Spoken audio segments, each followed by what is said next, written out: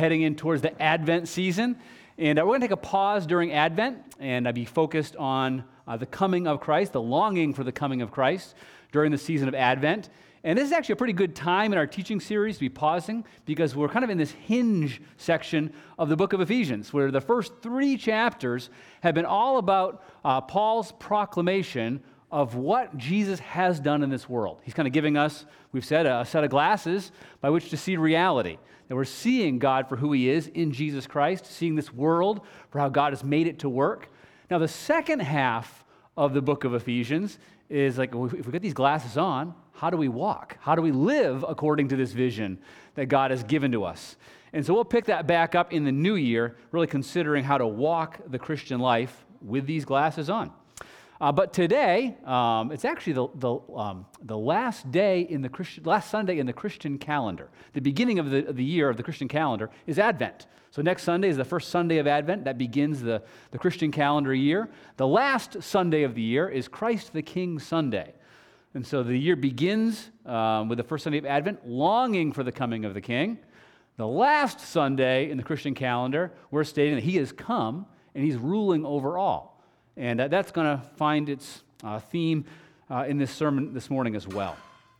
So we're going to read Ephesians chapter 4, verses 11 through 16. And Bjorn preached on verses 11 and 12 last Sunday, but verse 13 begins in the middle of a sentence. So I'm going to pick it up at the beginning of verse 11, all right? Ephesians 4, 11 to 16. And he gave the apostles, the prophets, the evangelists, the shepherds and teachers to equip the saints for the work of ministry, for building up the body of Christ until we all attain to the unity of the faith and the knowledge of the Son of God, to mature manhood, to the measure of the stature of the fullness of Christ, so that we may no longer be children, tossed to and fro by the waves and carried about by every wind of doctrine, by human cunning, by craftiness in deceitful schemes. Rather, speaking the truth in love, we are to grow up in every way into him, who is the head, into Christ, from whom the whole body, joined and held together by every joint with which it is equipped, when each part is working properly, makes the body grow, so that it builds itself up in love. Let's pray together at the outset, and I'm going to use a prayer for illumination from an old ancient prayer. Almighty God, the most merciful Father, we humbly submit ourselves and fall down before your majesty, asking you from the bottom of our hearts that this seed of your word, now sown among us, may take such deep root that neither the burning heat of persecution cause it to wither, nor the thorny cares of this life choke it out, but that as seed sown in good ground, it may bring forth 30, 60, or 100-fold, as your heavenly wisdom has appointed. Amen.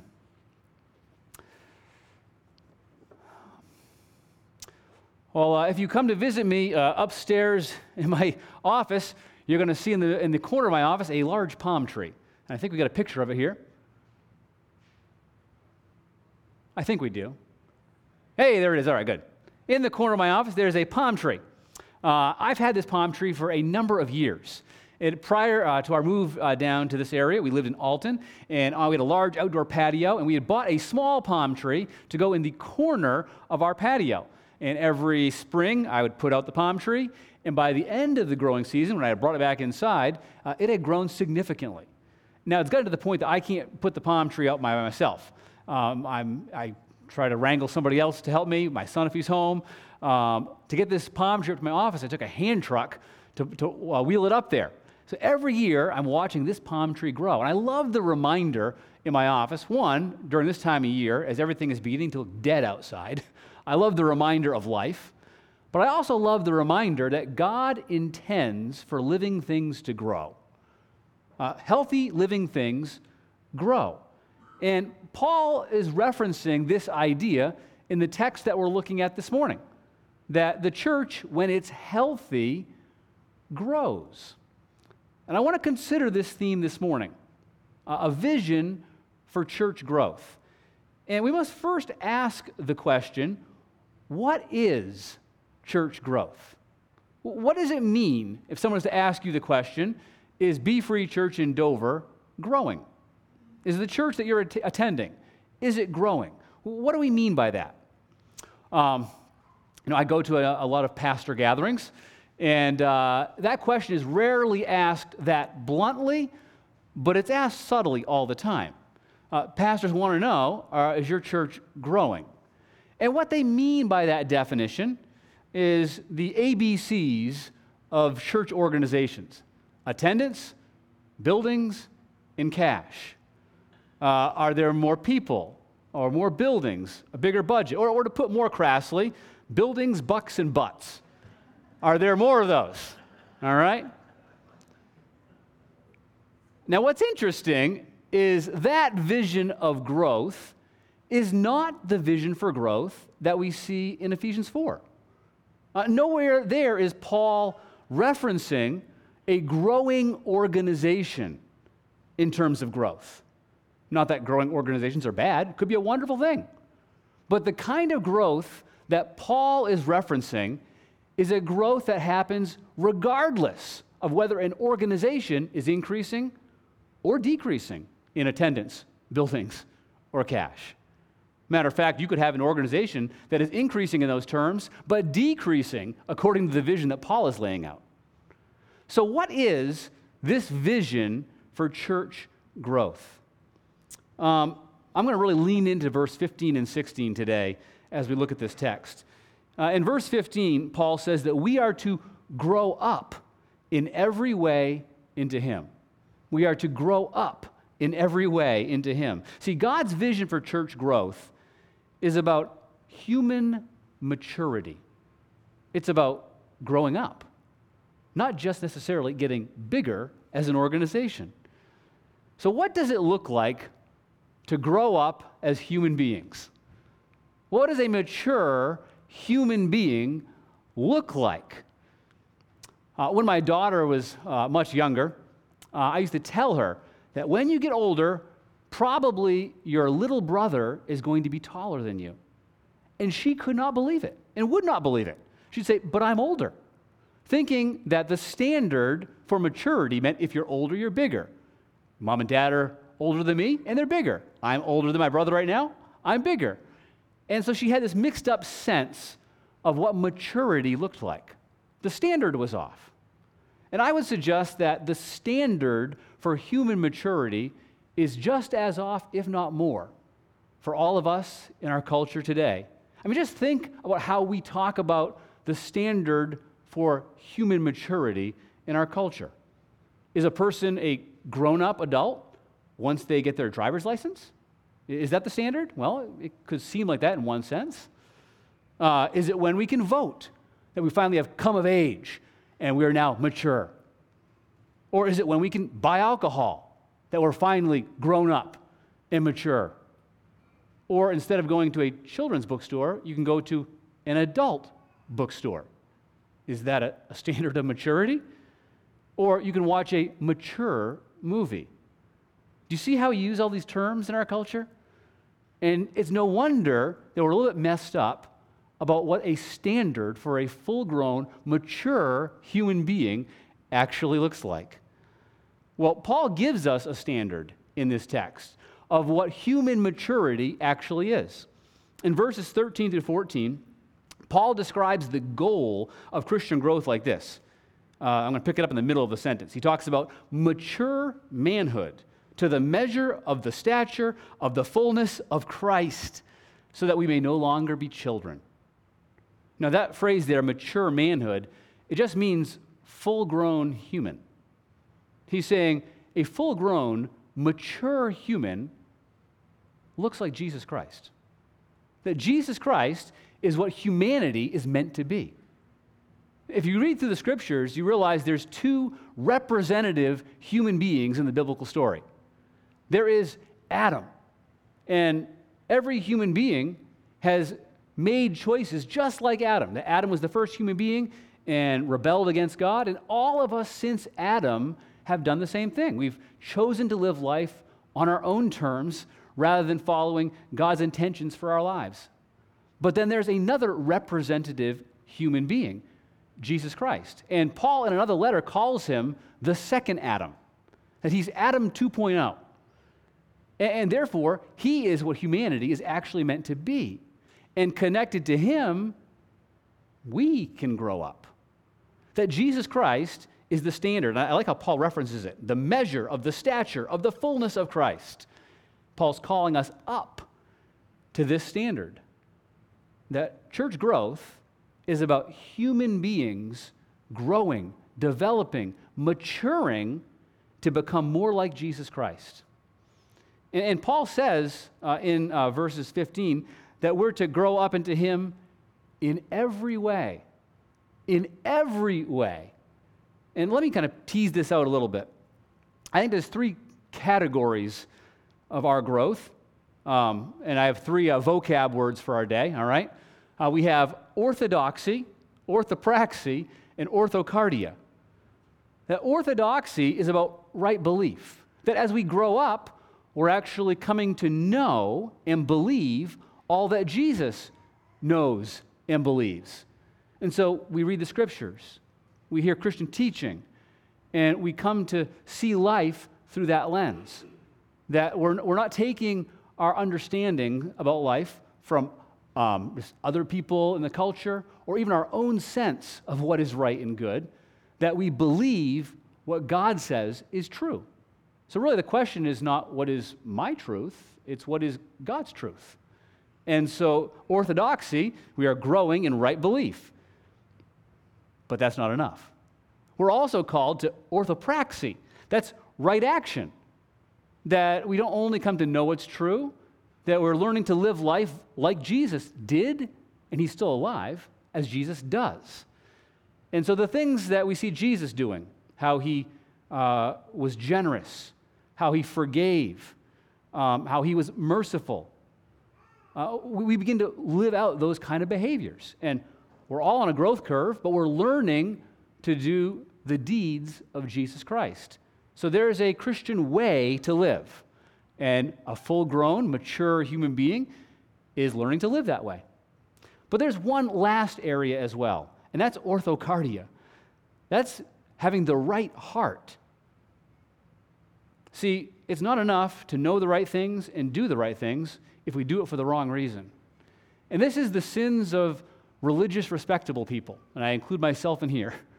It's so easy to know the right, or I shouldn't say it's easy, but it's tempting to know the right things and do the right things merely to feel superior, to be better than others. And Jesus says if that's our motivation, it invalidates everything. Jesus was motivated by love. And so as we grow up to become mature human beings, we are motivated by love to know what is true and to do what is right. And so God is intending for us all who follow Jesus Christ to grow in right belief, right action, and a right heart. Therefore, this is what the church is to be about. Helping human beings grow up to become like Jesus Christ.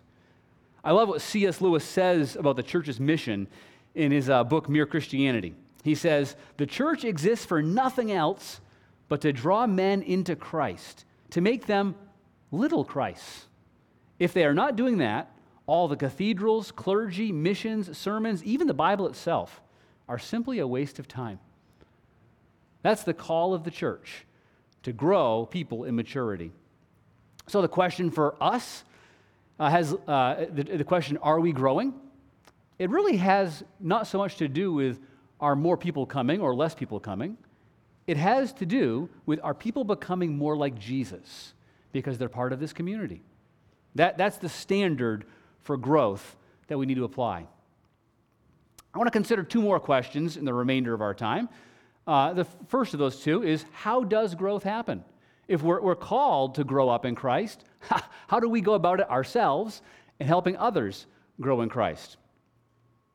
Growth is not something that you can just will yourself to do. I'm not sure if when you were younger, you ever wanted to grow up. As you might notice, I'm not that tall of stature. And when I was younger, I really wanted to be. I wanted to be taller. I wanted to be a forward or a center on the basketball team. That didn't happen. I was probably in my, when I was early married years, I finally stopped buying my shoes a half size too big, thinking, I guess it's over. This is as tall as I'm going to get. You can't will yourself into physical growth. Now, you can certainly do things that affect it by nourishment. There's a certain indirect kind of activity that helps growth happen. But through direct action, you can't make yourself grow. And it's actually similar in spiritual growth. Paul is not saying here, I wish you would grow up already. Get your act together. And it's easy to feel that. I mean, if you think about our vision for Christian growth being the standard of Jesus Christ, if you're like me, I immediately start feeling a little bit guilty. I know all the areas that I fall short. I know there's so much of my life that's not yet at the standard of Jesus Christ. And it can be very guilt-producing to think about that and then try harder to become like Jesus. And effort is required, but it's an indirect kind of effort. See, how we grow up in Christ, it is a very unique and I'd almost say special kind of growth.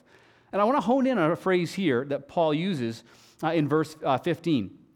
He says that we are to grow up into Him who is the head, into Christ. Well, why does he add this part? Why does he just say we're to grow up and to be like Jesus? But he adds in this phrase, who is the head, into Christ. Why is it so important that we understand that Christ is the head and we are growing up into Him? Anybody here ever heard the expression, he's lost his head, or she's lost her head? A few of you have, all right. That phrase means that someone has become so agitated that they don't act sensibly. So maybe they're driving in traffic and get so irritable and so frustrated that all of a sudden road rage ensues. And they do something completely illogical. We see unfortunate, horrible accounts of people even shooting people over road rage. You think, wow, how did it get to that over getting cut off? Well, someone lost their head. They were no longer acting sensibly. Now, according to the Scriptures, humanity has lost its head collectively. That's the picture in humanity, that we've collectively lost our head. We've been running around trying to live life separated from Jesus, who is the rightful ruler of all. We've been trying to live life, all of us, individually, as if we are the head ourselves. This is what all humans, starting with the first Adam, have done. We all try to decide for ourselves what is right and what is good, and as a result, we've made a mess of things. Human beings, we are not what we should be. Our world is not what it should be. Things are a mess, and like Humpty Dumpty, we can't just put it back together again. But what we've seen already in the book of Ephesians is that there is such good news. That the message of the Scriptures is not, will you get your act together? Will you put your head on straight? The message of the Scriptures is that God Himself is putting the head back on humanity. We saw this in the beginning of Ephesians 1:22, where Paul wrote, and he being God the Father, put all things under His, being Jesus' feet, and gave Him as head over all things to the church. That Jesus is the head. He's the rightful ruler of all. He has made everything. He has designed everything. He knows how life is to work rightly. Things work right in this world under Jesus' authority. And Jesus is fixing this world, starting with His church. So when we put our trust in Jesus, we're getting our head on. That God is putting the head back on humanity. And with Jesus as our head, we grow up as mature human beings and begin to take that reality into every area of our lives. So the second half of Ephesians is about how to live with Jesus as your head. Instead of deciding for yourself how to live, it's how do I live under the leadership of Jesus Christ? How do I do that in my marriage, in parenting, in my work? How do I live with Jesus as head? Which begs a question for all of us. That is Jesus the head of your life? And this life does have a starting point. We call that faith in Jesus Christ. Romans 10:9-10, Paul says, if you confess with your mouth that Jesus is Lord. That word Lord means ruler, king. It has to do with his authority. If you recognize that Jesus is the rightful ruler of all, and you put your life under his leadership, you will be saved. That we are fixed, redeemed, restored under the leadership of Jesus Christ. And that's what it looks like to first become a Christian, is we recognize I'm not God, and I have made a mess of life, but God has come to save me. In his death and his resurrection, Jesus is restoring what I have broken. And so we yield ourselves to Jesus Christ. And that life has major mile markers going from there. That those who put their faith in Jesus Christ, they demonstrate that reality through baptism. That baptism is a mile marker showcasing that a person has died with Jesus Christ, has risen with him. He's in charge. He is granting life to this person. We identify ourselves with a church community. We want to live this life with others. And so there's the mile marker of committing yourself into a body, that we're one member of Christ's body. And this life is a daily walk. Every day we're asking Jesus Christ to lead us in this day. I once had a mentor say, if Jesus is going to be Lord of my life, he has to be Lord of each day. And so we surrender each day to Jesus Christ as the leader. So how growth happens? It happens by remaining connected to Jesus as head. And when Jesus is head of our lives, growth happens. We begin to have his character produced in us. Things like the fruit of the Spirit, love, joy, peace, patience, kindness, goodness, gentleness, faithfulness, self-control, they're coming out of our lives because Jesus is in charge. The last question is, well, what is the result of that kind of growth? What happens when individuals are connected to Jesus as the head and then are joined to one another? Well, what's the result?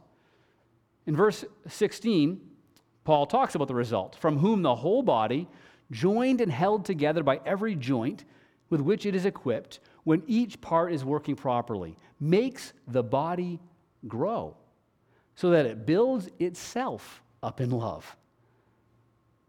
The result of individual people growing up with Jesus as their head is that when we're put together in the church, unity happens. And we live in a world that longs for unity but can't find unity. And usually we try to find unity through uniformity. Let's get everyone to think the same on each issue, then we can have unity and get along. But that's not what's happening here. This isn't the picture. It says when Jesus is the head, every part of the body, different parts, hands, knees, elbows, toes, we're all different, so the members are diverse. But we're unified under the head. See, the reason that there isn't unity in any other group is we're all still trying to be the head. We're all still trying to get our thoughts, our way, our agenda to rule the day. But when we allow Jesus to be the head, we can have diversity, yet have unity. We each bring our part to bear in the community of which Jesus is the head. I love this picture here. This is why Paul uses it so often, that the church is the body of Christ. We all are different backgrounds, some different convictions on secondary things. And that's not only okay, it is good, because God uses that difference to continue to shape us and mold us and refine us.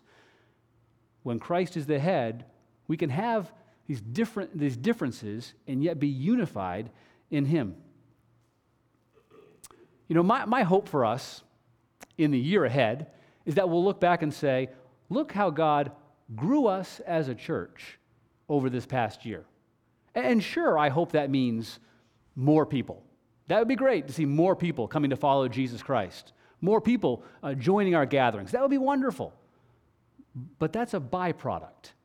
What I think God wants more than anything is that each of us in this room would be able to say, I'm more like Jesus Christ at this point this year than I was last year. That I've seen the way that God has been working in my life, producing some of these characteristics in me. And now that almost always happen as we trust Jesus during difficulty. Most of our Christian life is preparation for the difficult times when God forms our character. And so over this coming year, as God walks us through all the stuff of life, I'm praying that we'll be growing in the character of Jesus Christ. And then as we are living life connected to one another, we're going to see a growth of unity, that we can still be one in Christ, even though we don't agree on everything. But Jesus is the head. So I'm praying at this time next year, we'll be able to have some tangible examples of growth, of character in this community. I'm praying for that myself. I'm praying that for you all as well. If you're a clock watcher, like I am trying to be, we're actually ending a little bit earlier today because we're going to have communion. So at this point, I want to actually invite the worship team to come up. And I'm going to pray as they come up, and then we'll prepare to sing and then have communion together. Will you join me in prayer? Lord, I'm so thankful for what you have done for us in Jesus Christ. Lord, you have not left us adrift in life to figure things out ourselves. Lord, you have not looked upon us and instructed us to get our act together ourselves. Lord, but you have come for us in Jesus Christ. Thank you for laying your life down for us. Lord, today we recognize that you are King of Kings, that you do have the rightful rule over all. And there could be not a better person to be ruling the universe. So, Lord, we surrender ourselves to you today. We ask for your will to be done in us individually. Lord, you know the areas where we need improvement. You know the areas in our life where there's still resistance to you and to your leadership. And I pray that in your mercy and your grace, you would expose those. And in your mercy and your grace, you'd correct those. God, I pray that as you continue to help us to live life together, that you would help us to have the unity of the Spirit. That even though we are different, Lord, yet we are one in Christ. So God, I pray that you would grow us in unity in the coming year. And Lord, on this day, as we prepare to celebrate communion together, we recognize what it cost you to bring about this unity and what it cost you that we could grow up into maturity. And we thank you for giving your life for us. We thank you for taking our sin in your body on the cross. And so, Lord, I pray today that you would help that reality to sink in more deeply to our minds and our hearts. We thank you and we love you. In Jesus' name, amen.